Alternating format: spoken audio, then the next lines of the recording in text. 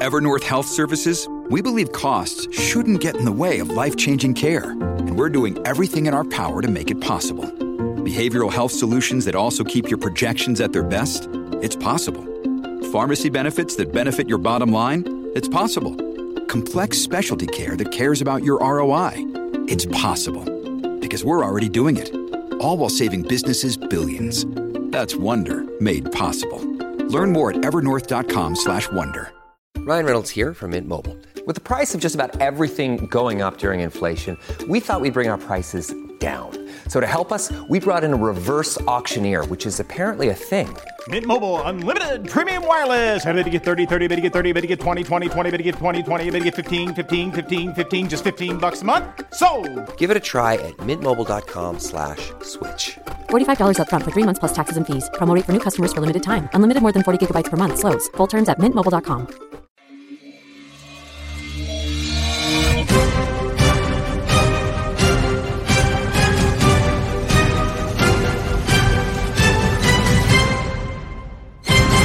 Good morning, crypto. Good morning, warriors. Hello, and welcome back to another episode of your favorite crypto news channel, Good Morning Crypto, where we bring you the most relevant and impactful crypto-related topics from a top crypto research team in the world. I'm your host, Abs, joined by several members of our 3T family this morning. We got the Italian stallion, Mr. Johnny Crypto. Mario, also known as the Node Defender, is joining us. And today, it's a very special episode. As a longtime friend of the show, a renowned investor and crypto educator, we've got Mark Hsbc in the building, ladies and gentlemen. So I'm very excited for today's episode. Today on Good Morning Crypto, we will be discussing how central banks are shifting now as the world is turning to a digital age. We discuss how ISO standards are coming into effect during these next couple of months and how this could affect many of our favorite tokens. A Ripple settlement seems unlikely, but we got some breaking news yesterday as Ripple's payment product is expanding into 27 African corridors. We also have Hsbc tokenizing assets with XRPL. This is an exciting time to be a crypto investor. And with the largest financial firms on the planet in the process of turning digital, we break down the details, showing our community how this next bull run is shaping up to be the greatest opportunity of our era. Our show is available on your favorite podcast platforms like Spotify and Apple Music. And for those of you listening via podcasts, our show is live on YouTube Monday through Friday, 11 a.m. Eastern at the 3T Warrior Academy channel. So Johnny Crypto, we got a bunch of exciting news prepared. But first of all, how are you feeling, my friend? And thanks for being here. Abs, I always feel great, especially when you get to the we are live, because we are live. It is a great time to be alive. Crypto markets warming up. We got Hsbc in the house. I'm so excited. Mario, great to see you too. I can't wait to hop into it. I'll leave it. Oh, by the way, let me just start like I always do. Good morning to all the Warrior Maniacs out there. We love and appreciate you guys for showing up every single day. It's going to pay off, I promise. And we got some exciting news to talk about, Mario. We're going to talk about Bitcoin. We're going to talk about XRP, but adoption overall, the narrative has done a complete 180. So it's such an exciting time to be in the market. How are you feeling this morning? And thanks for being here, Mario. Absolutely. Good morning. I'm feeling amazing, Abs. Hope everybody out there is doing great. It's great to have Mark back on the show. And although we're getting to winter in the East Coast, but it feels like we're getting to spring and summer in crypto. So that's exciting. Yeah, baby. Absolutely, Mark. And we've been showing the psychology of the market chart throughout the week. And the one thing you can do right now is copy and paste that on top of the Bitcoin. We've left the depression, we've left the fear, and we're entering the hopium phase. So it's a perfect time to have you back on the program. First of all, how are you feeling this morning and what's on your mind? Doing great. Thanks for having me. I always enjoy our time together. And, it's just funny. I do own another shirt, but we always seem to do this on Wednesdays. So I'm wearing my Wear Pink Wednesdays for brain tumor awareness. But look, I'm doing great for lots of reasons. I mean, I'm truly blessed. Everything that matters in life, truly matters in life is great. Feeling good. Family's good. Business can always be better, right? It's tough fundraising environment out there, probably the toughest I've seen in 35 years. People are scared. And I get why they're scared. I mean, the last bear market was brutal. But, it's funny. Somebody, I don't know who it was, some big town said, it's Morgan Stanley. Morgan Stanley. We definitely think crypto winter has ended. My guys, crypto winter ended 2 years ago. 2 years ago, right? 18 months ago. So June of 22 was the end of crypto winter. Now, people say, oh, but we didn't make the low until literally today. Today is the 1-year anniversary of the low. After yesterday was the day that FTX froze payments and the world collapsed from like 22 down to 15.9 on Bitcoin. People thought it was going to zero. Didn't go to zero. It's funny how that works. Didn't go to zero. Technology didn't go away. And but it's that little Hurricane Sam, as I like to refer to it, that was like a spring squall. It doesn't happen very often. And it was literally a storm. And what I talk about is in North Carolina, where I live, every 15 years or so in March, we'll get what's called a snow-a-cane. And it's literally a nor'easter that sits off the coast and just spins, and it'll drop a couple feet of snow. We don't get snow, but it's a snow-a-cane, right? And it's not supposed to happen because it's not winter anymore, it's spring. But that's kind of what happened in November of 22. So even though the bear market, I believe, ended in June of 22, we got this Hurricane Sam in November. Since then, Bitcoin's up 100%. A number of other tokens are up more than that. Ethereum's not quite, but there's different reasons for that. But the reality is we're already out of crypto spring, right, which ended this past June. Now we're in crypto summer. Well, what's crypto summer? Crypto summer is a slow and steady rise back toward fair value. Crypto fall is when the fun happens. So that's June of next year, post-halving into the following June. And that's where we get the parabolic, crazy blow off top. And it probably won't be as crazy this time. Mark, I got to ask a question. You're talking about a blow off top, and we've been anticipating this for quite a while. First of all, we got 257 live listeners joining us. Show us some love. Smash that like button. A special thank you to Mark for making time for us this morning. What are the main catalysts that you see contributing to this new all-time high? Last time, we went to $3 trillion in 2021 with nothing, just pure speculation, it felt like. If we do get spot ETF products and tokenized assets, I don't want to get too optimistic here, but possibly some U.S. regulation as well. What do you see as the main factors for 2024 and 25? Yeah, look, we've done pretty well in 15 years. We just had the 15th anniversary of the white paper, right? October 31st. I always loved the fact that the white paper, which was completed obviously before October 31st, was released on Halloween, right? The day before Dia de los Muertos. And I just find that ironic. I mean, Satoshi had a sense of humor, right? And what I think is amazing, in 15 years, we've gone from zero, no adoption of the technology, no one even knew what the technology was, to your point, we hit 3 trillion. Today we're, $1.5 trillion. $1.5 trillion of value from a technology that is in its infancy, right? I talk about this, there's the capability of something and there's the potential of something. So what is the capability of most 15-year-olds? It's not very high. I mean, we all love them. They're our kids. They're nice. And some of them are wunderkinds, but the average 15-year-old doesn't have a lot of capability. Their potential is amazing, okay? I show this picture of an 11-year-old LeBron James all the time. And I say, what would you pay for this guy's future earnings? Oh, you can't say that. That's like, I'm not saying you're buying the person. I'm saying, how much would you pay for this kid's future earnings? And at 11 years old, LeBron didn't look like anybody special. He looked like any other 11-year-old. He wasn't even that big. And people say, I'm not paying for that kid. Oh, you missed a big, I would have paid a decent amount for that. But the capability of Bitcoin today and other assets in the ecosystem is solid. It's good. But the potential, unbelievable. I mean, Bitcoin will become the global asset settlement layer, right? Every asset in the world will ultimately settle down onto Bitcoin. I believe that, right? Now, does that mean there won't be any other tokens? No. Does that mean there won't be any other protocols? No, right? We have 5-ish, 6, 7 protocols that matter in the internet.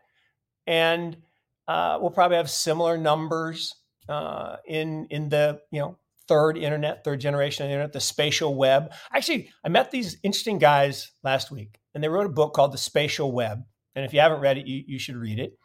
And it's amazing. The difference between Web 2 and Web 3 is this idea of three dimensions and spatial connections and how networks work. And that's why it's so powerful, because exponential growth, like the four of us right here in this block, it's not four connections. It's my connection to Johnny, my connection to Mario, my connection to Abs, Abs to Johnny, Abs to Mario, Abs. So there's multiples of, it's an exponential growth curve. Oh, love that chart. Absolutely, Mark. And we've been comparing the adoption of Bitcoin and the adoption of crypto overall to the adoption of the internet in the early 2000s. And what I think is so interesting about this chart is we find ourselves having to be more patient than many of our listeners would anticipate. If we compare crypto adoption to the internet, it's 1998 right now. And I'm going to do something really briefly. I'm going to pull up the Amazon all-time price chart, and you're going to see even companies like Amazon that were well established had already done 100x, as Johnny likes to say, went from $1 to $125. These companies were fractions, were pennies on the dollar when it comes to what they really were. And look at the Amazon price chart over a 20-year period. This, I'm not sure if it's showing up here. Give me a second. Right here, guys. Look at 1998. If we are comparing the Amazon price chart to crypto adoption, it is 1998. You think you made a profit? You think we're seeing adoption? It took another 10 years before Amazon became what it was. I mean, you can't blow it up, but in 2001, Amazon stock went down 94%. That's right. Went from $100 down to $6.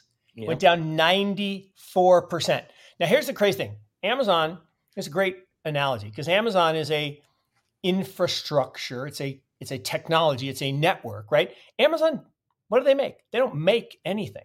They're not a company the way we think of companies. They don't make widgets. They take 46 to 51% of the revenue that you as a seller sell on their platform. Just let that sink in for a second. So if you sell something for $2, they get $1 of it. That's right. For being the network that connects buyers and sellers. They are a search engine. They're the And the stock went down 94%. Here's the thing. It's been public for 27 years. Yep. Every single year, including this year, all 27, there's been a double-digit drawdown. The average is 31%, meaning on average, every year for 27 years, you lost a third of your money. When was the right time to sell? That would be never. Who bought it 27 years ago and holds to today? Nobody. There's 5 people in the whole world. Yeah. Jeff, mom, dad, ex-wife, and Bill Miller. Yep. Bill Miller, legendary investor, okay, big Bitcoiner. His cost in Amazon is 7 cents. Unbelievable. 7 cents. He's never sold a share. Yeah. And because he believed in the technology.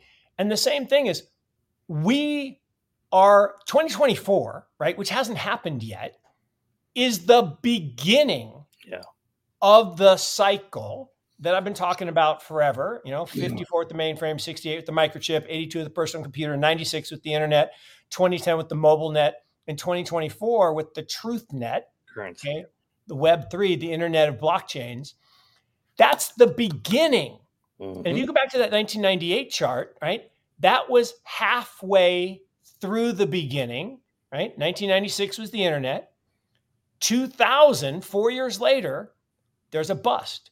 Yep. 1958, there was a bust. 1972, there was a bust. You had a 4-year period. And then there's a bust. And in that bust, there was a cover story about the internet being dead. And Paul Krugman said it'll never be more important than a fax machine. And there was the picture of the little sock puppet from pets.com run over with tire tracks. And Mark Andreessen, right, the guy who invented the modern internet, because he invented the browser, which made it, you didn't have to be a tech geek to connect to the internet. He said all these ideas were right. They were just early. Now, early is the euphemism for wrong, right? You're just wrong. And ultimately, all of these ideas are going to be right. And everything we have is going to be tokenized. Everything we have is going to be settled on blockchains. Everything we do is going to be using micropayments of cryptocurrencies, all of it, but not tomorrow. And that's why it's such an exciting time to be an investor. And every time there's a correction, the right answer is not to run away, but to buy more. Yeah. One quick question, and then I'm kicking it right to you, Johnny. You talked about the tokenization of assets, and this was the breaking news from this morning. I think many of our listeners are excited to hear your reaction. HSBC tapped Ripple's Medico, which is a custody company that Ripple acquired this summer for $250 million, to launch security token custody. Now, this is really interesting. So in this fund, they're going to be offering tokenized gold, and this is the beginning. This is just like you said, just the beginning of leveraging this technology. And I'm just going to read through a paragraph and I'm going to kick it straight to you and Johnny. Major global banking giant HSBC plans to launch institutional custody platform for tokenized securities, also known as security tokens. HSBC has partnered with Ripple-owned tech firm Medico to integrate its institutional platform, Harmonize, with HSBC News custody service for digital assets. The bank expects to roll out new digital asset custody service in 2024, completing its digital asset issuance platform known as HSBC Oron, and HSBC offering tokenized physical gold, which just launched this month. These services underscore HSBC's commitment to the overall development of digital asset markets, and the launch of digital asset custody came in response to institutional demand for these products. So I find this to be very interesting. Obviously, we talk about Ripple and XRP every single day, so we're excited about that aspect. But tokenization in general is really where I think this market takes the next step forward. When we see companies begin to tokenize treasuries, bonds, even things like gold onto the blockchain, that's when this market does that exponential growth that we're all anticipating. And I think it's news like this that really contributes. So I'd just like to get your initial response, and then I'll kick it to Johnny for some more specifics. Yeah, look, we've said it together. Every stock, every bond, every currency, every commodity, gold is a commodity, every private business, every piece of real estate, every piece of, fine art, okay, everything, all of it is going to be tokenized. All of it. And people are like, no, that's not like, okay, I grew up a long time ago, 100 years ago, and we had these little black vinyl discs that we played music on. They were called record albums. And most people today have never even seen one. Right? They listen to MP3 files, but that even went away. Those were electronic versions of the scratchy vinyl recordings. Now we stream music in Web3, and we went from analog, physical, like that physical disc. I tell the story, and you guys probably told it to you. I lent my Foreigner album to Lucky Rodriguez in college and he never gave it back. And I'm still pissed about it. And I saw him at a reunion here this summer and I was like, dude, where's my album? And I want it back. But had I had an electronic version, I could have just made a copy and sent him a copy. But the music industry doesn't like copies. They want a digital, singular, trackable asset where we know exactly, like one of the things, we don't know exactly how much gold is in the vaults in a bunch of these gold ETFs and things like Fort Knox, how much gold's actually there. On blockchain, we have actual provenance, right? We have proof. Now, there's still a physical component where you have to physically go and make sure that the gold is still sitting in the vault. But we can't duplicate the bars of gold multiple times if we put it on chain, and it becomes a digital, unique asset. And Eric Schmidt said it best. He said what Satoshi did, creating a better form of money, that's cool. That's great. But what he really did is he proved that you could create unique assets in the digital world. Big businesses are going to be built on that concept. Big, really big. Johnny Crypto, floor is yours, my friend. Yeah, I think when Mark talked earlier about, the whole Amazon thing, I think there's always this period where, we talk about this all the time on the show, Mark. There's the speculative phase of something, and then there's the actual utility phase of something. And I got a chart here I want to pull up to show just to kind of talk. There it is. So you can see, I think so we go through these interesting phases, and then you could literally drop this thing right on top of, the 1997, and you literally can see Amazon. They all follow this kind of Well, stuff. no, they all do. And it's funny. So the big blue curve there is called an S curve. Yes. And if you don't know what an S curve is, get the book, The Great Boom Ahead, this weekend and read it. It's an easy read. And, the guy who wrote it, I like him. He's an interesting guy. All the books that came after it, they're not as great. Harry Dent. I mean, but this book, The Great Boom Ahead, is amazing. And it describes how an S curve works. But what's cool about the chart that Johnny just showed is that first wave, that yellow wave, Tim Draper, who I think we'll talk about later, Tim calls it the IS curve. So you get this little I, this little mania around every new innovation, and then it peaks and it crashes, and then we get what's called the trough of disillusionment. And everybody's like, oh, down in the dumps, and oh my God, it's never going to work, it's never going to happen. And then suddenly it just starts to ramp. And when you hit that knee of the curve, when you get from the early adopters to the middle majority, it takes 10 years to go through the first phase, right? To get the first 10%. That's a long time. 10 years is a long time.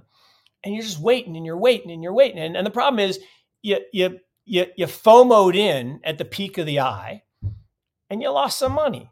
And that sucks. But you got to be patient and you got to accumulate and you got to average down your cost. And because ultimately that slope, that upward slope of the blue line is going to happen. And what I love about this is you could use that not just for the singular technology, but for money, right? So for 5,000 years, gold has been money, right? Money is an asset that exists in the absence of a liability.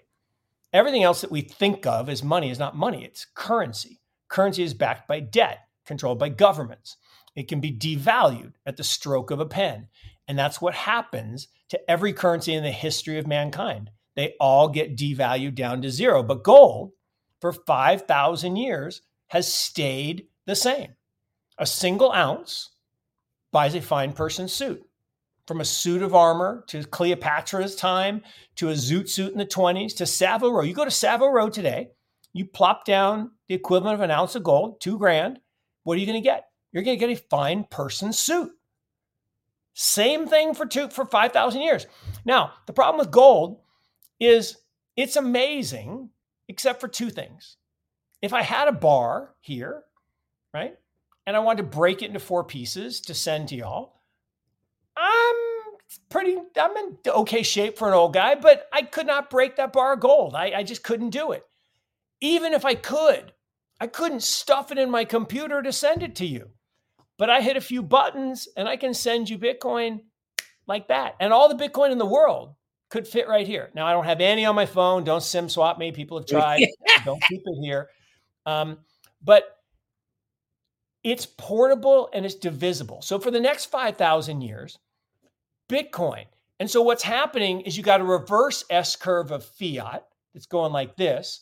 And you got the S curve of crypto going like this. But the problem is in that blue line, inside that nice, smooth blue line is massive volatility. Bitcoin goes to 100 and then it crashes to 2. Oh my God, it's a fraud. It's going to 0. Then it goes to 1,000 and it crashes to 200. Oh my God, it's a fraud. It's going to 0. Then it goes to 10,000 and crashes back to 1,000. Where's it today? It's not 0. And all that volatility, if you zoom out, if you just step back and don't think about the days, don't think about the hours, don't think about the speculative booms, think about the long term. We've gone from 0 to almost 800 billion in 15 years. It's fucking awesome. I mean, it's awesome. So Mark, I have a quick question. We talk a lot about Bitcoin and that fact that it is tokenized gold, right? It's an international asset. It's a store of value. A lot of people consider it a hedge against inflation, but we're talking about utility, right? You said a lot of the demand that comes for these products. Well, look at what we have here. We have tokenized physical gold being launched through an HSBC product. So the question that I have for you is, do you see more opportunity in some of these altcoins, whether it's XRP or Solana or ADA, whatever it is? Is there more opportunity in some of these lower cap products? Because $10 billion could change the game for Solana. If you put $10 billion into the question is such a great question, Abs. And the question is whether or not the tokenomics work. In other words, let's take Uniswap. Uniswap works, right? The DEX, the decentralized exchange, gets more volume on many days than Coinbase. So it works. DeFi works. But Uniswap, the token, doesn't own the DEX, doesn't share the cash flows of the DEX, doesn't get any of the fees of the DEX. So what is it? It's kind of a Pokemon card.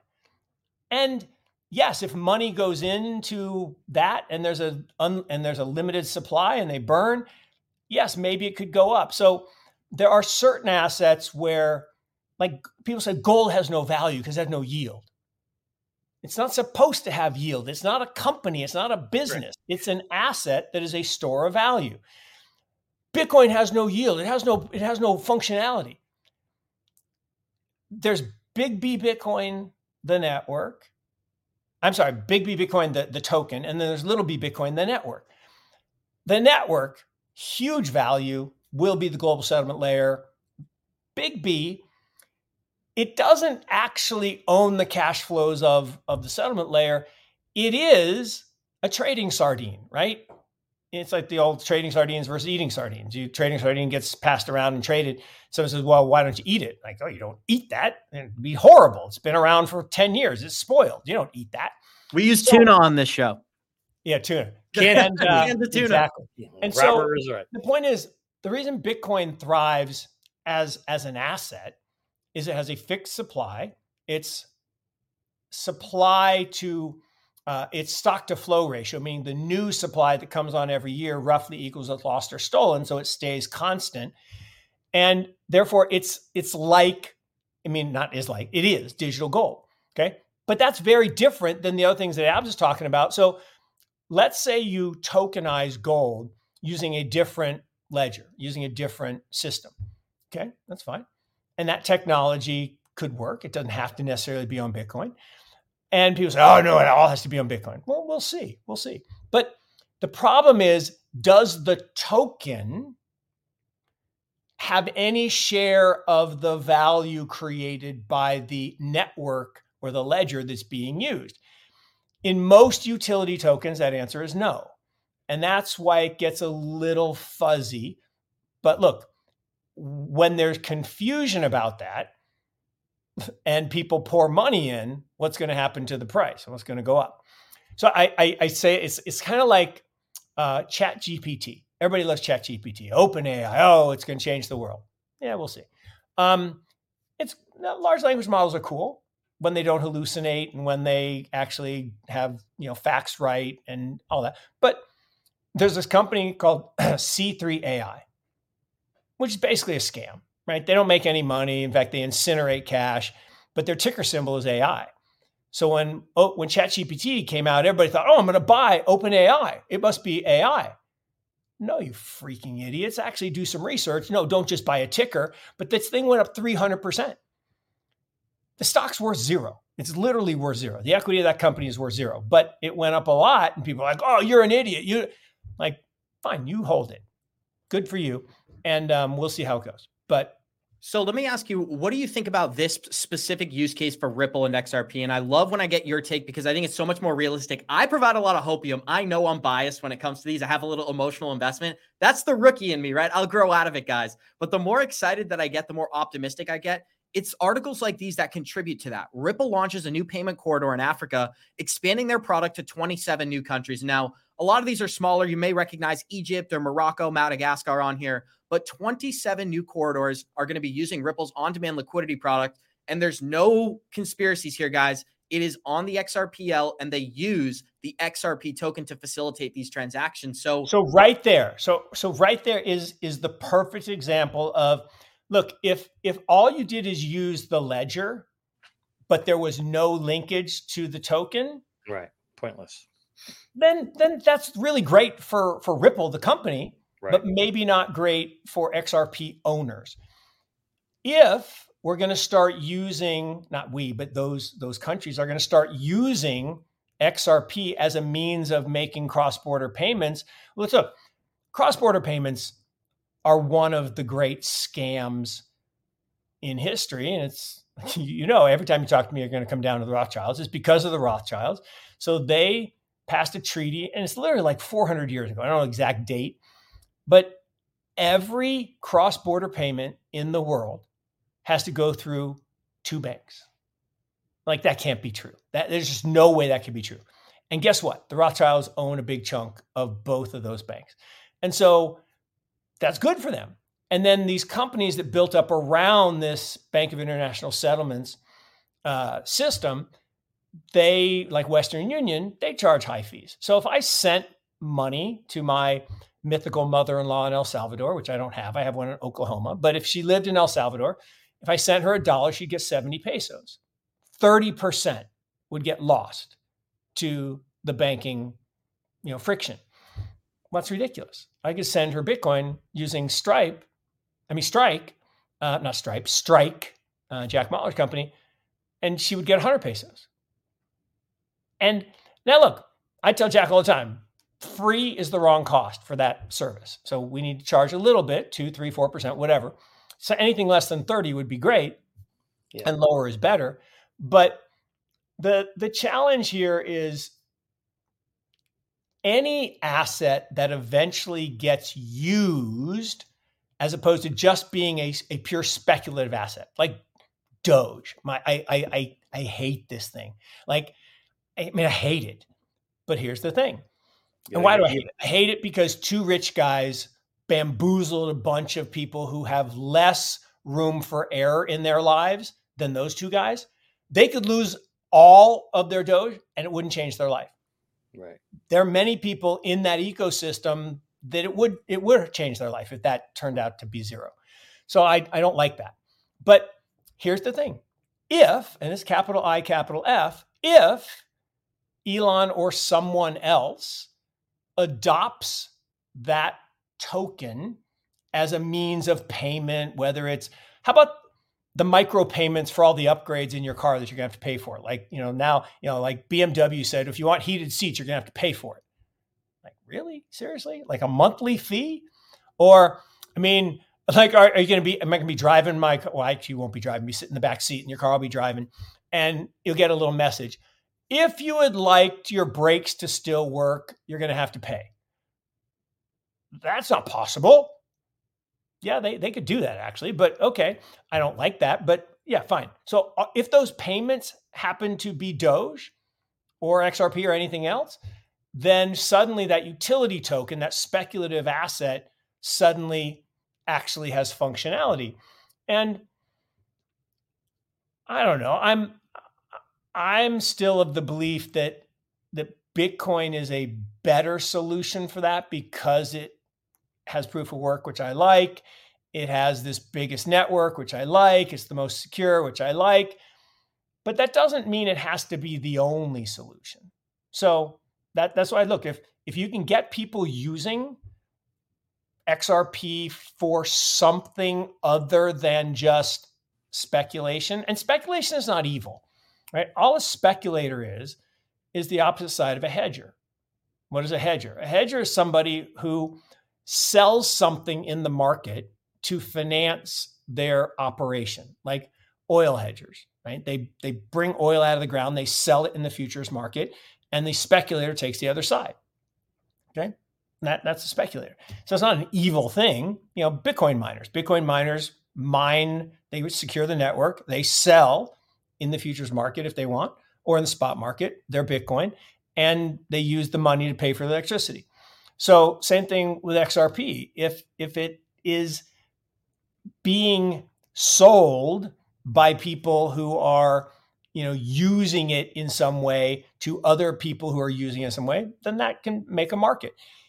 If it's being sold, not XRP, but if an asset is being sold by a founder to get liquidity on retail, that's less good to me. Well, Mark, we just stumbled our way into ETHgate, my friend, but we got 505 live listeners joining us. Show us some love. Smash that like button. I'm not sure if you're familiar with the matter, but I do want to get your opinion. There's a lot of speculation, not only about the ICO that took place, but the relationships within the SEC to the Ethereum founders. So just like to ask, are you familiar with the matter? And if so, what's your opinion? Oh, yeah. Look, I mean, come on.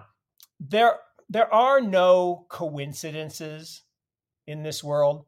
And look, we could go down the rabbit hole of, if you Google Satoshi Nakamoto, you'll get Intelligence Central, because Satoshi actually means intelligence, and Nakamoto is the surname of people from the central provinces of Japan. That's way too close to triple letter agencies. If you look at the founders and the backers of ETH, and you look at their relationships to a certain university and people at inside government, that's weird. And let's just go back to, our I hate talking about him because he's just such an ass, but FTX, I won't even talk about him, but FTX, total fraud, and yet was buddy with the regulators, and they didn't go after the whole platform related to a lot of the tokens that they were transacting in, and yet they're pissing all over other transactions, and then the bad guy turns out to be the one fraternizing with the enemy. So I don't know, it's weird. The whole thing is weird. Johnny, I'm going to give you a chance to ask a question and I'll follow up. I just wanted to finish off. Mark, we talked about speculation. You just said, speculation isn't a bad thing. You're absolutely right. The only thing I worry about speculation, as you can see, is unsustainable. You really get sustainability when that speculative asset turns into utility. Yeah. And obviously we know that some of these cryptos and some of these are going to turn into real world utility in the future, and some aren't. And I'm curious in your take of that time frame, because I've been given the examples of, look how long it took for Amazon to get to its max 3,300. It took 30 years, right? Yeah. And when I say that, everybody's go, "Oh my God, Johnny, you're crazy. Crypto's never going to take that long to fully mature." And I'm not so sure it is or isn't, but I'm curious on your take of what you think the time from now, where we're in this speculative state, we might be starting to, start to switch into the point of developing utility. But as you know, developing technology and getting it adopted and getting the whole world to use it takes time. But I'm curious of what you think that time frame is before we get to maybe the middle of that S curve. So the S curve is still a decade away, right? I mean, the ramp of the S curve. Maybe we're at the beginning. Well, let me say 5 years from the middle. So we're 5 years from the middle, but we're 10 years from the end. Let me preface it with this. Everybody's saying that S curve is going to move faster now, because back then the internet wasn't in place and you had to have it in place. So I just wanted to throw that in there. It's a good thesis. It is a good thesis, because, in theory, that should have been true for Web 2 versus Web 1. It should have been true for the web versus, client server. But the main cycle is always 14 years. And why doesn't that go faster? Well, it's because, look, at the core of everything are humans. And humans don't change, right? We have greed, we have fear, we have a small creative class. It's usually young people. Actually, it's always young people. Because young people aren't afraid of questioning the status quo. They don't have all their biases, and they're not comfortable, right? I mean, if you think about, just take a hedge fund manager, right? In the early days, when they're just starting, they're going for it and they're trying, and they put up big numbers. Well, then when their wealth becomes a big part of the fund, are they going to use the same reckless abandon? And no, hell no. They're going to play not to lose. And you know what happens when you play not to lose? You just lose. And the prevent defense in football prevents you from winning. Yeah. So the point here is, we are, and it depends on the token, it depends on the process, and where we are, because every asset is different. But at the end of the day, we are a decade, because I'll say the first 5-ish years were more of a science project, and it was kind of the precursor before the the trend. But ultimately, 2024 is what I will argue is the beginning of the adoption trend. And so, that means that 4 years from now, we're going to have a bust, just like from 96 to 2000, we had a bust. And that bust won't be the end. It'll actually be the beginning, because in the downturns, and like we're in one now, right? 2022, bear market, recession. They didn't call it a recession, but there was a recession. 650,000 people have been laid off at the big tech companies. 650,000. That is a lot of people. Now, what happens when that happens? Some of them say, you know what? Fuck it. I'm going to start a new company. And some of those companies become really big. And that's the nature of innovation. Innovation cycles are accelerated when you allow failure. One of the problems of the QE era, so from kind of 2010 to 2022, was we didn't allow failure. It's like, I live in the People's Republic of Chapel Hill, where I live. And I joke, and it's not a joke, it's true. They don't keep score in kids' soccer. I'm like, well, why not? Well, because someone might lose. You play to win the game, Mark. That's why you play the games. Losing is good. This idea that you can't have losers is so antithetical to life. And here's the thing, and I tweet this a lot. Winners lose more than losers. Because losers are so afraid of losing that they never do anything. They don't try. They never take a risk. They never buy anything. And they just lose. Winners lose all the time, right? They don't even remember losing. They learn from it. They do better the next time, and they win. And it's like basketball, right? Michael Jordan says, look, I've taken 19,680 shots that I missed. I don't even remember taking them.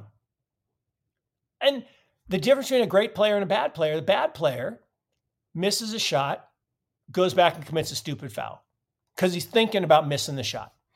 The great player, I saw this the other night, it was a Carolina game. Guy went up, made a stupid shot, missed, went back, played good defense, blocked the ball, stole it, made a layup. Oh, there's the great one himself. So, MJ was the master of the next play. It's always about the next play. Give me the ball the next time, and I will win the game. And that's how winners think. And this obsession that we've created in our country that losing is bad and we have to protect people and everybody's a special snowflake, it makes me want to scream, because we want everyone. We want our kids. We want our young people to go out and try things and build things and fail. And again, it used to be cool to quote Will Smith. Now it's not so cool because he slapped what's his name. But Will Smith has this great line: fail fast, but fail forward. And that's the key, right? Get it over with, right? You tried it, didn't work, go on to something else, but just keep moving forward. And it's, the ancient wisdom of, fall down 7, get up 8. Right? Persistence and resilience are the keys to the future. So key to success. There it is right there. That's the primary example of this. If you're going to have a downfall, get it over quickly. Look at Will Smith during this video. Whoop-ah, as Johnny Crypto would say.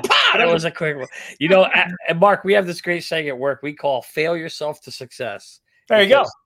It's at the end of the day, failure is nothing but a learning lesson. And what you talked about in terms of sports, a lot of these sports guys, when you talk to them, you know what they say? You got to have a short memory. You move on to the next. It's really goldfish, baby. Be a goldfish. Be a goldfish.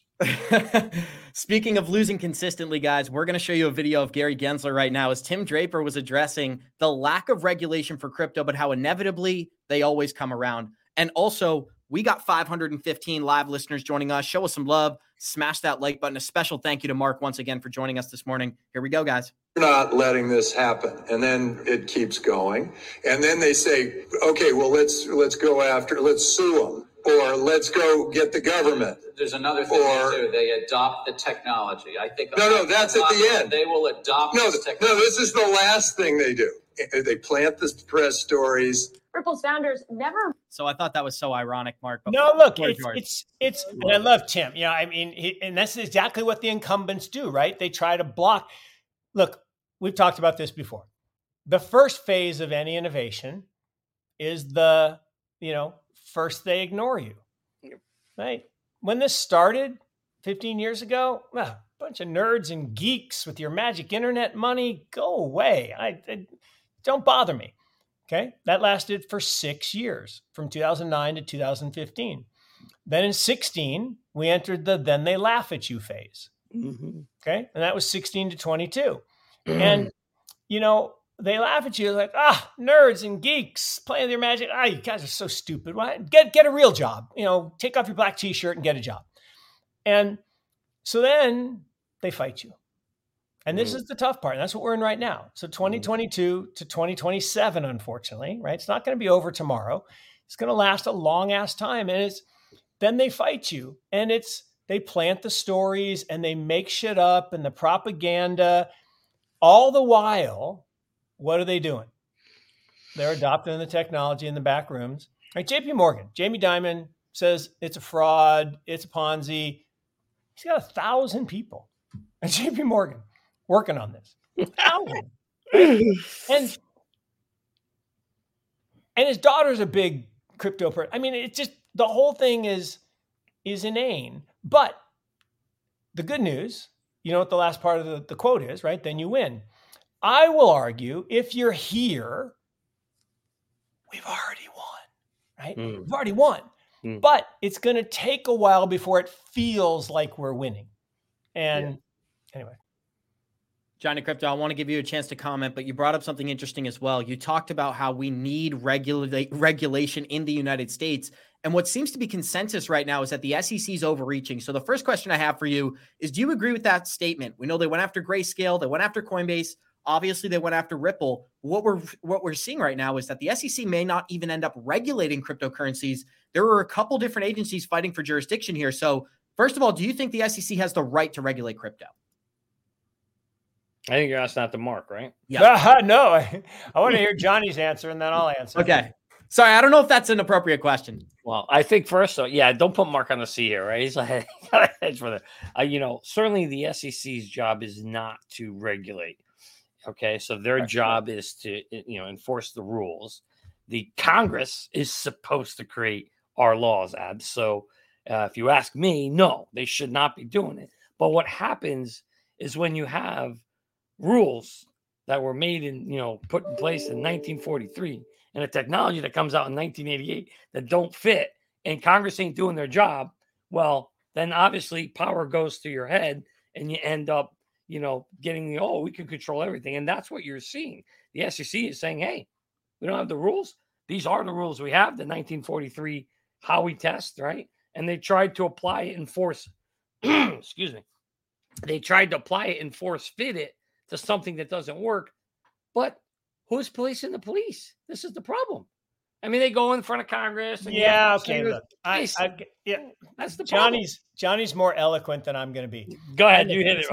It's not in my best interest to criticize the three-letter agency that regulates me. So let's just be very clear that I have nothing negative to say about that organization. But Johnny's spot on. You can't regulate technology with 80-year-old laws. 80. The laws are 80 years old. Okay? They're not applicable. And this idea that somehow they're okay is nonsensical. And so, but the way regulation works is regulation is designed and paid for by those who benefit from it. Let's be very clear, right? The Affordable Care Act has nothing to do with affordability and nothing to do with care. It has only to do with enriching a certain number of companies that funded the creation of the bill. The best performing stock in the United States over the last 20 years is a company called United Healthcare. This should have no profits. What do? They process claims. They add cost. They don't deliver healthcare. They're not a healthcare provider. They're a claims payer. And that should have no profit margin. It should be basically a free service. But it's one of the most profitable businesses. It has a $40 billion market cap, or maybe even more now. It's insane. That's graft. That's corruption. That's horrific. But that's because the regulations are created. I grew up in the son of my dad was a consultant at Accenture, and he installed. So I lived that cycle I talked about. He installed mainframe computers in the 60s, and then smaller computers, VAXs with the microcomputer. And I grew up in Seattle, and then they invented the personal computer, and then I invested in the internet way back when in 96. So I lived that life. But my dad later in life became a small cable operator, and he owned cable properties. And there was this guy, John Malone, you might have heard of him, big famous investor. And he didn't like the small cable operators competing with him. So what did he do? He went to Washington and paid a bunch of money and got something called the Cable Re-Regulation Act passed. And it basically made something called addressability. So now all these small companies had to make cable boxes two directional. Well, they didn't have the money to do that. They didn't make enough money. So they all went bankrupt. Who then went and bought them all? He did. And then magically, the law was repealed and he didn't have to spend the money. So let's just understand that the regulations are being created in real time by people who are bought and paid for. Like the woman who happens to be at the top of financial regulation right now, who are her biggest donors? Okay, financial services companies. Why does she care? Well, she only cares to pass regulation and to use hyperbole and propaganda against the technology industry that is displacing financial services. Because here's the thing, and we've talked about this past. In the old days, I lend Johnny $1, okay? And I am old as dirt, so I wrote down on my papyrus tablet that Johnny owes me $100. He comes back a year later to pay me, and I said, Johnny, I'm sorry, you owe me 220. Like, no, I only borrowed 100. It says right here in the book, 200. There was only one book, and he had to trust me, and I'm not trustworthy.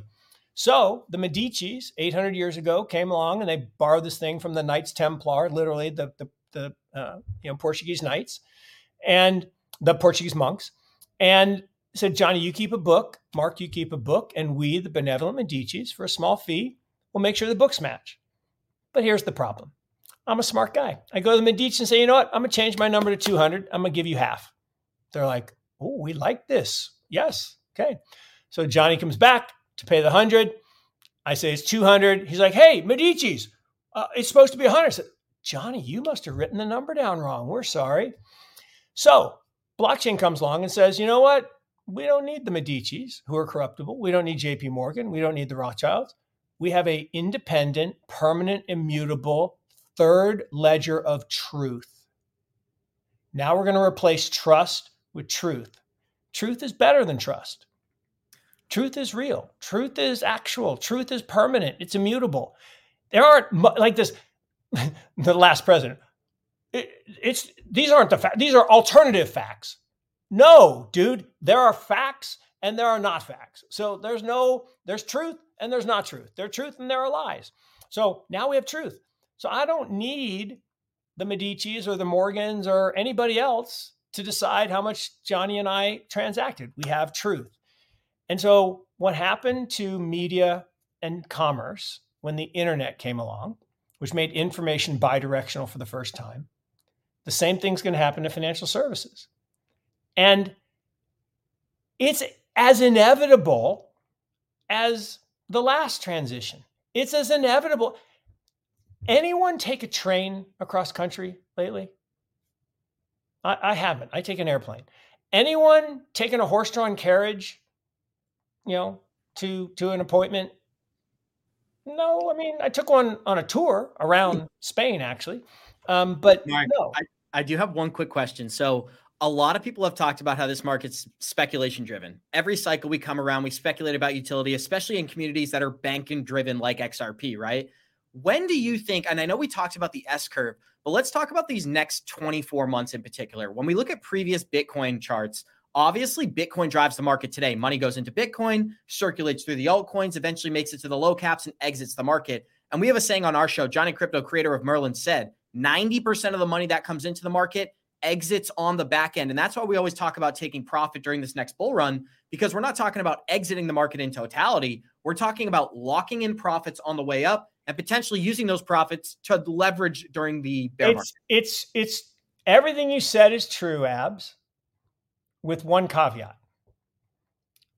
Each cycle leaves a residual, and the highs are higher and the lows are higher. So the total market cap of the industry of all of the tokens rises. Now it changes, right? The top 10 change, Bitcoin's at the top, then Ethereum, and then the other 8 change. But at the end of the day, we are accumulating value. And yes, there is this cyclical wash, but that's because it's not the speculators, it's the gamblers. And here, let me explain. So investors, I'm an investor. My whole career, I've been an investor. What is an investor? An investor is someone who buys assets below their fair value. Okay, that's the job of an investor, right? If an asset's worth $1 and I can buy it for 80 cents, I will eventually make 20 cents. That's a good deal. So that's what investors do. They buy things below fair value. So what happens is investors come in post bear markets, post crypto winter, and they add new money to buy up assets below fair value. So then in crypto spring, crypto summer, we start to migrate back towards fair value. Well, as you get to the halving, and this is one of the things that it's just mad genius. The halving is code. And the code says that Bitcoin block rewards get cut in half every 4 years. Why does that matter? Well, if the block rewards get cut, the miners, in theory, would lose half their revenues because their electricity costs and half their profits because their electricity costs are fixed, their machine costs are fixed. So what has to happen is the price has to go up. That's a double. And so, but that makes no sense. Well, no, it makes perfect sense. And so the market cap rises. The fair value rises. And then what happens? Movement. And we've talked about this, and it's not politically correct, but guys, okay, we have in our genetic code, like if someone walks past my office here, I will look. Our eye follows movement. And I use the example of my wife and the ketchup. She says, Mark, get the ketchup. I open the fridge. Honey, there's no ketchup. She walks up, grabs the ketchup bottle. If it ain't moving, I can't see it. So, and that's just the way it is. And once the price starts moving, since 85% of people in crypto are guys, we start buying. Now, it doesn't mean there aren't good girl traders. There are some amazing ones, but by and large, it's a movement thing. But then what happens is once you get to fair value, the investors don't buy as much because they like to buy below fair value. Now the traders come in, and the traders, they don't give a crap about fair value. They want movement. They want to make money on the long, on the short. But then as it starts to really move, now the speculators are coming in because the hedgers are having to sell to lock in their profits. Okay. Well, then what happens when we start to go parabolic? Now the problem is the gamblers come in. And the gamblers are the people, they don't know anything about anything. They just see the movement and they borrow money and buy on leverage. Margin. And when it's working, it's awesome. But then you get to the top and there's some event where some people say, hey, wait, the emperor has no clothes. We're too high.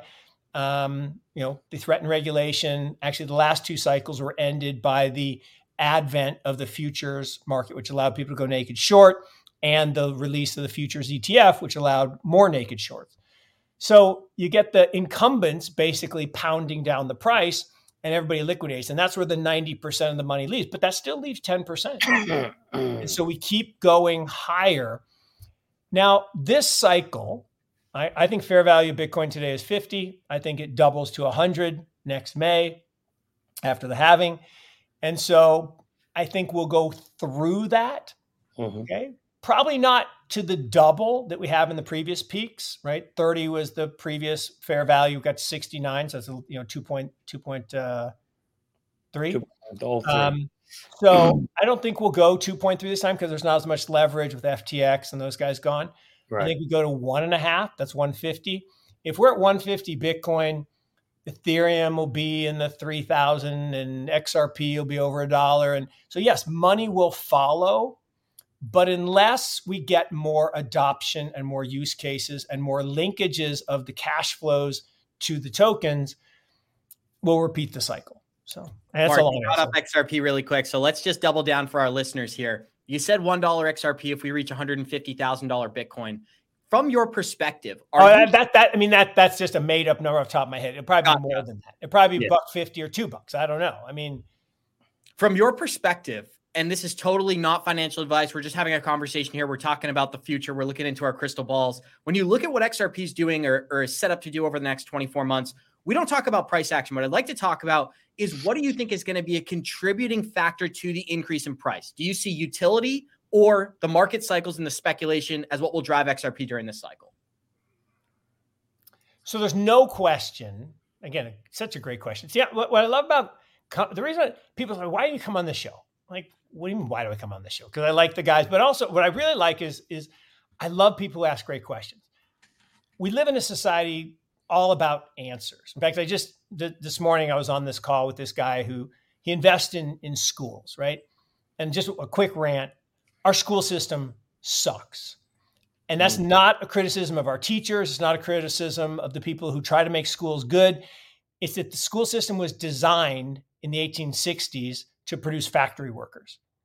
We don't need that anymore. We don't need to beat out of our kids creativity, problem solving, and questioning authority. What we need is all of those skills. In a knowledge economy, we need all of those skills. We don't need people to sit on a square and process plastic parts in a factory.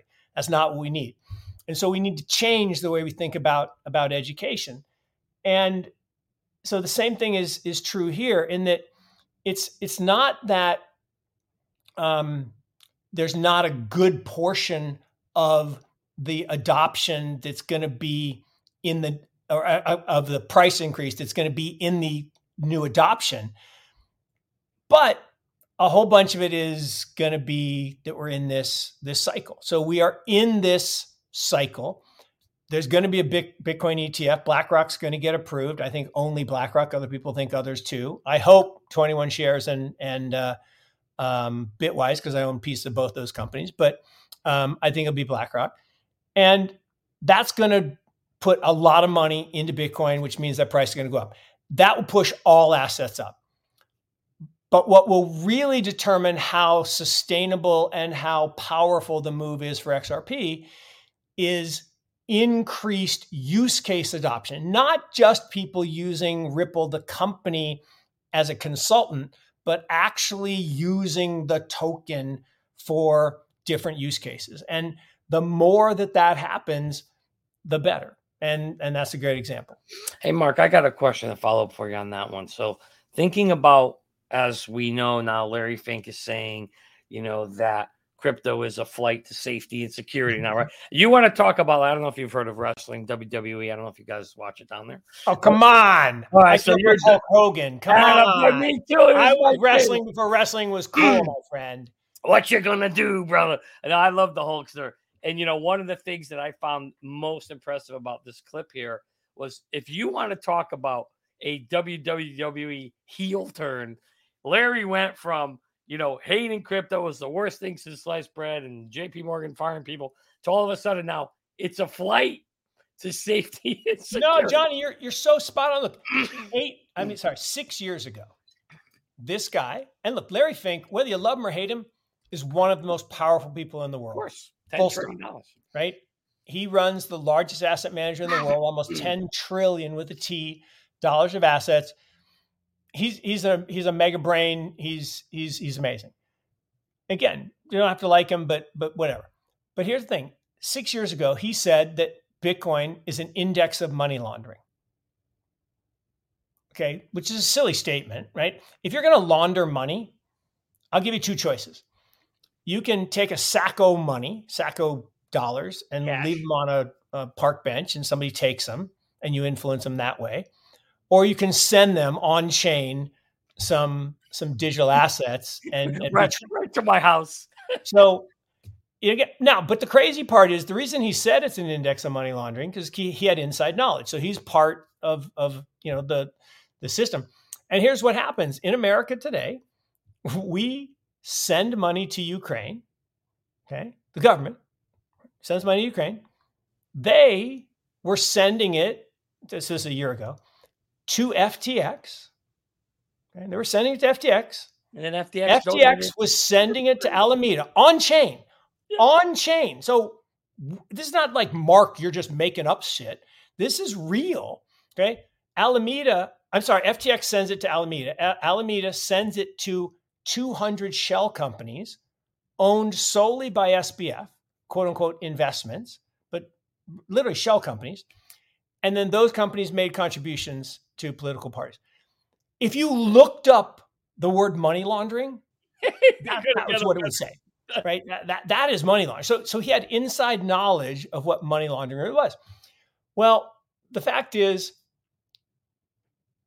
now he's saying this asset is a flight to safety like gold and treasuries, and people are going to buy it because they're afraid.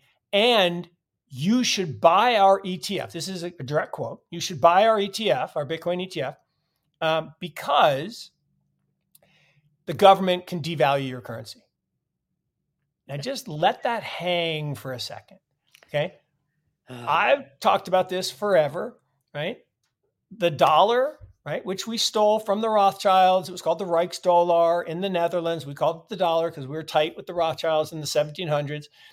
And we then, from 1776 to 1913, a dollar was worth a dollar.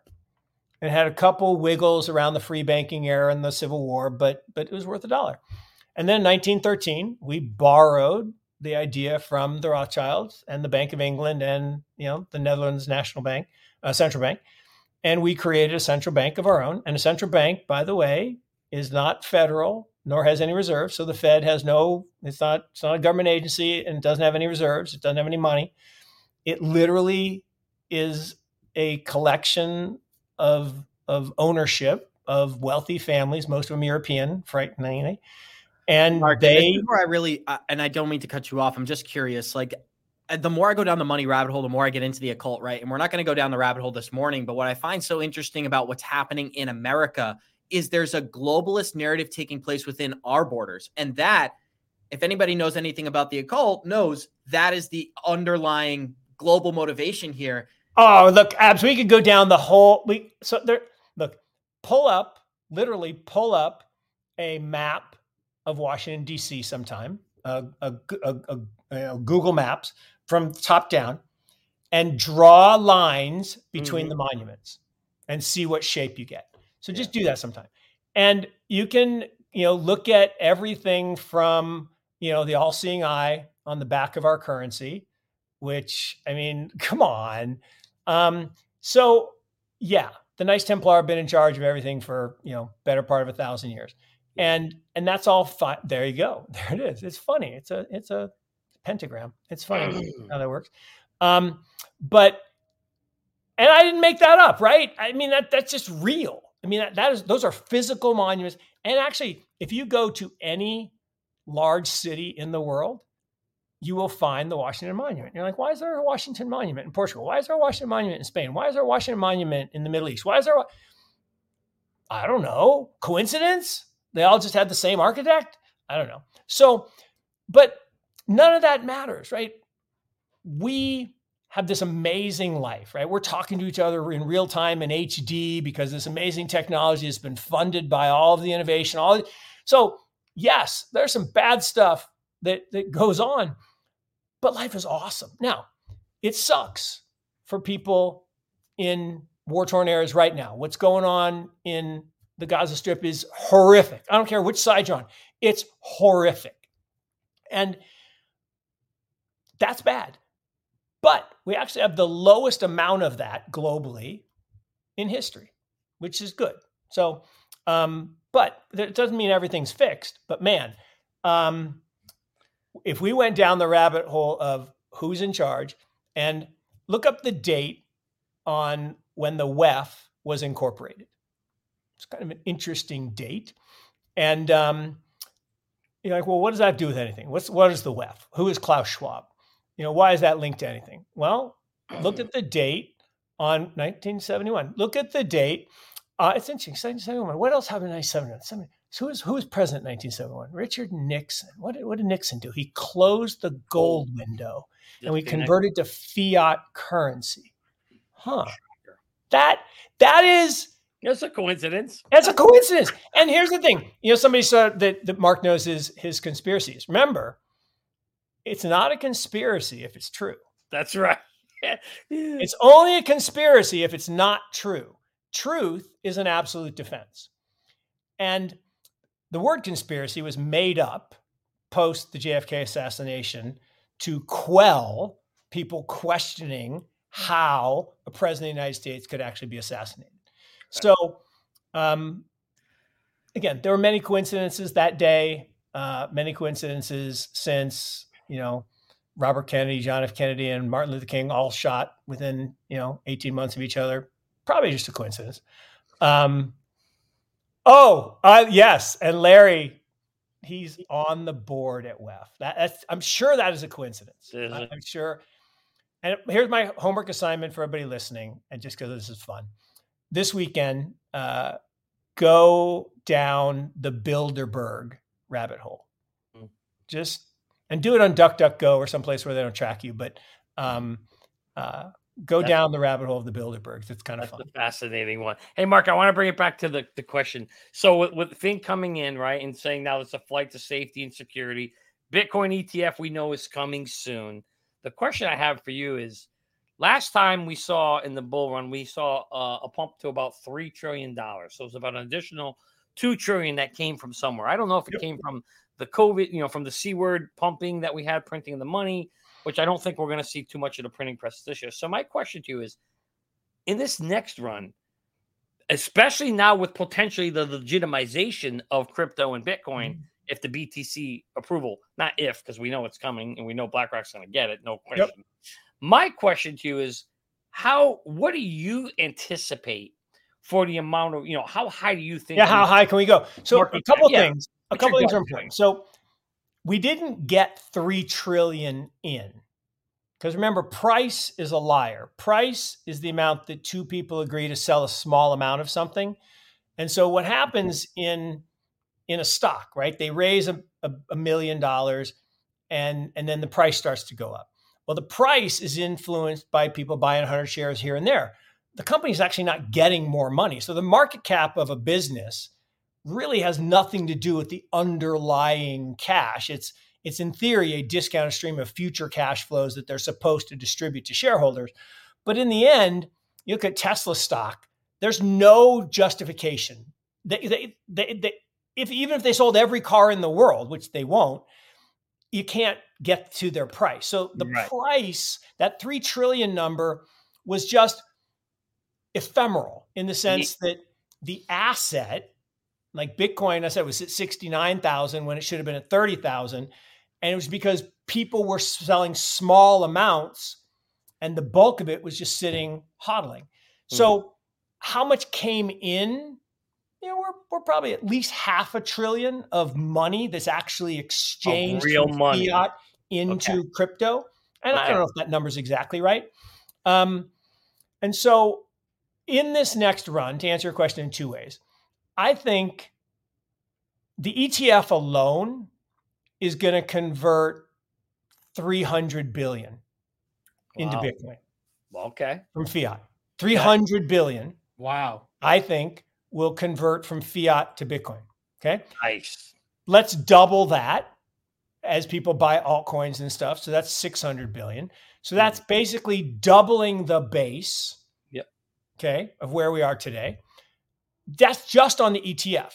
Okay. That doesn't include any FOMO or any other stuff or any use cases like for XRP and the like. So let's say, so that doubles us to 1.2 trillion. Let's bump that to 1.5. So what's the multiplier? So if the multiplier's 3-ish, what we saw from last time, yeah, usually the same multiplier. Okay, so fair enough. That puts it 4.5, 4.5, rounded up to 5. I think 5's easy. Easy. Wow. Easy. Okay, this is a great. That's exciting. Hold on, Johnny. I got a perfect question for Mark. So we broke this down throughout the week and we found a very interesting video. Every single crypto bull run, a certain percentage of the market flows through all of the altcoins. So Ethereum typically gets up to about 22%. XRP reaches as high as 17%. You just said that you believe in totality, the market could reach 5 trillion at its peak, even if it's for just a minute. Yeah. If we use those estimates and we correlate that to what we can anticipate from many of these projects, that means you're thinking at some point, we're going to see $1 trillion Ethereum in total market cap, maybe a $600 to $800 billion XRP, just using the cycles and the way the money moves through the market. So does that make sense to you? How do you feel about that? It makes perfect sense with one caveat. Bitcoin dominance is going to continue to rise because it's going to be that gateway drug. Yeah. Right. And so maybe that 22% slips to 18, maybe that 17 slips to 13, but and let's say I'm wrong. Let's say we only get to 4 trillion. Still a big number, but it's still a big number. And ultimately, right? Again, I'm the bearish guy. There's this guy, Murray Stahl, who runs a firm called Horizon Kinetics. And look, I think Bitcoin easily gets to gold's monetary value, which is about 5 trillion, just Bitcoin. So then you add everything else and let's call it 8 to 10. Okay. I think that's easy. Like that's walk in the park. It's baked in the cake. It's going to happen. Murray makes me seem bearish because he's like, no, Mark, Bitcoin's going to replace all global currency, all money. That's 100 trillion. And I can't argue with the man. I mean, the man makes very cogent arguments about why ultimately, because Bitcoin is a superior form of money, meaning it is an asset that exists in the absence of a liability, and it's divisible, and it's portable, and it's digital, it's hard to argue against him that it totally displaces gold as money. And therefore, at every central bank, it sits at the base layer of money. And then he says, by reverse Gresham's law says that bad money crowds out good. So that's why you see places like Argentina and Zimbabwe and Venezuela, all the wealth goes to the tippy top, the all-seeing eye, right? And the people at the top, that's how it works. That's why it has the little pyramid. And because it's get the money at the tippy top. Mm-hmm. And so if the reverse Gresham's law happened and good money crowds out bad, and we get to this egalitarian, like incredible place that Jimmy Song talks about where, look, if you take fiat as your compensation, you're a slave. And I know it's a politically charged word. Nobody likes it, but you're a slave. What does that mean? Well, you're a slave, meaning that the government can take your value away from you through inflation, through this thing they tell you is good for you. Well, no, they're stealing your wealth and giving it to the people at the top. So if you hold Bitcoin, they can't do that because it's a deflationary asset. Now you're not a slave. Now you're unlocking human creativity and potential that's never been unlocked before because we're all working slave jobs. How much is that worth? What's the potential of humanity being freed from fiat servitude? Mark, do you think a solution to a future where we're going to have digital currencies, we're going to have central bank digital currencies if we trend in the direction we're looking at now? Me and Johnny says it every day, crypto bad, CBDC good. That's the narrative they're pushing. Yeah. One of the things I like about XRP, and sorry to bring the conversation back to XRP, but it's just fascinating. If we have a world where China has a central bank digital currency and Brazil has a central bank digital currency, and there are products like XRP, which are actually an aggregate for all, that's where I think XRP somehow is providing freedom. Now, you brought up the inflation narrative. How do you feel about that narrative in a centralized world, a decentralized currency like XRP, which is an aggregate for all CBDCs, could provide that solution for Americans like us? So I have to run here in a minute, but here's the thing. We've talked about this before. I actually don't believe that we're going to get to the nirvana state, maybe ever, but certainly not soon. So we're going to have this hybrid state that you described, which is Bitcoin will exist as a refuge for the FU money, right? The money that you take out of the fiat system to protect you and your family against the ravages of inflation, right? That will exist. And the governments are not going to give up their reign of terror very easily. So they're going to adopt the technology, as Larry and Gary were talking about. And so they're going to use central bank digital currencies. There are some linkages, shall we say, between Brad and the Ripple people and some of the BIS crowd. So that I would then handicap it that they might lean in that direction. And again, as long as you can get the utility of the asset to share in some of the revenues and not have it all go to the government, then the value will certainly rise. But I do think we're going to live in a multipolar world where the poles are, this nirvana asset, which is Bitcoin, and these other central bank assets. Because look, governments, will we eventually reach the nation stateless, borderless, global metaverse? So maybe Yeah. someday, right? But someday, but like way out. And it's going to be a fight, and there's probably going to be wars between now and then. And look, incumbents don't like to be disrupted. Disruptors like to disrupt. And so that natural tension is going to exist, and people are going to keep innovating, and people are going to keep pushing the boundaries. But that's the fight. In a world dominated by agencies with threats of violence, like, look, I say things that I probably shouldn't say. And people say, why do you say that? And it was funny. I was doing something like this one day, and I was going down and literally the lights went out. And people were like, oh my God, the black hats are coming for you. I'm like, look, if they come for me, they come for me. But speech is supposed to be protected. But I want the nirvana future, right? I don't want people like Maduro to be able to impoverish an entire nation. Because he didn't do it alone. No, he didn't do it alone. He had a lot of help from the US government and a whole bunch of other people. But they basically impoverished a whole nation. And there are kids starving that pisses me off.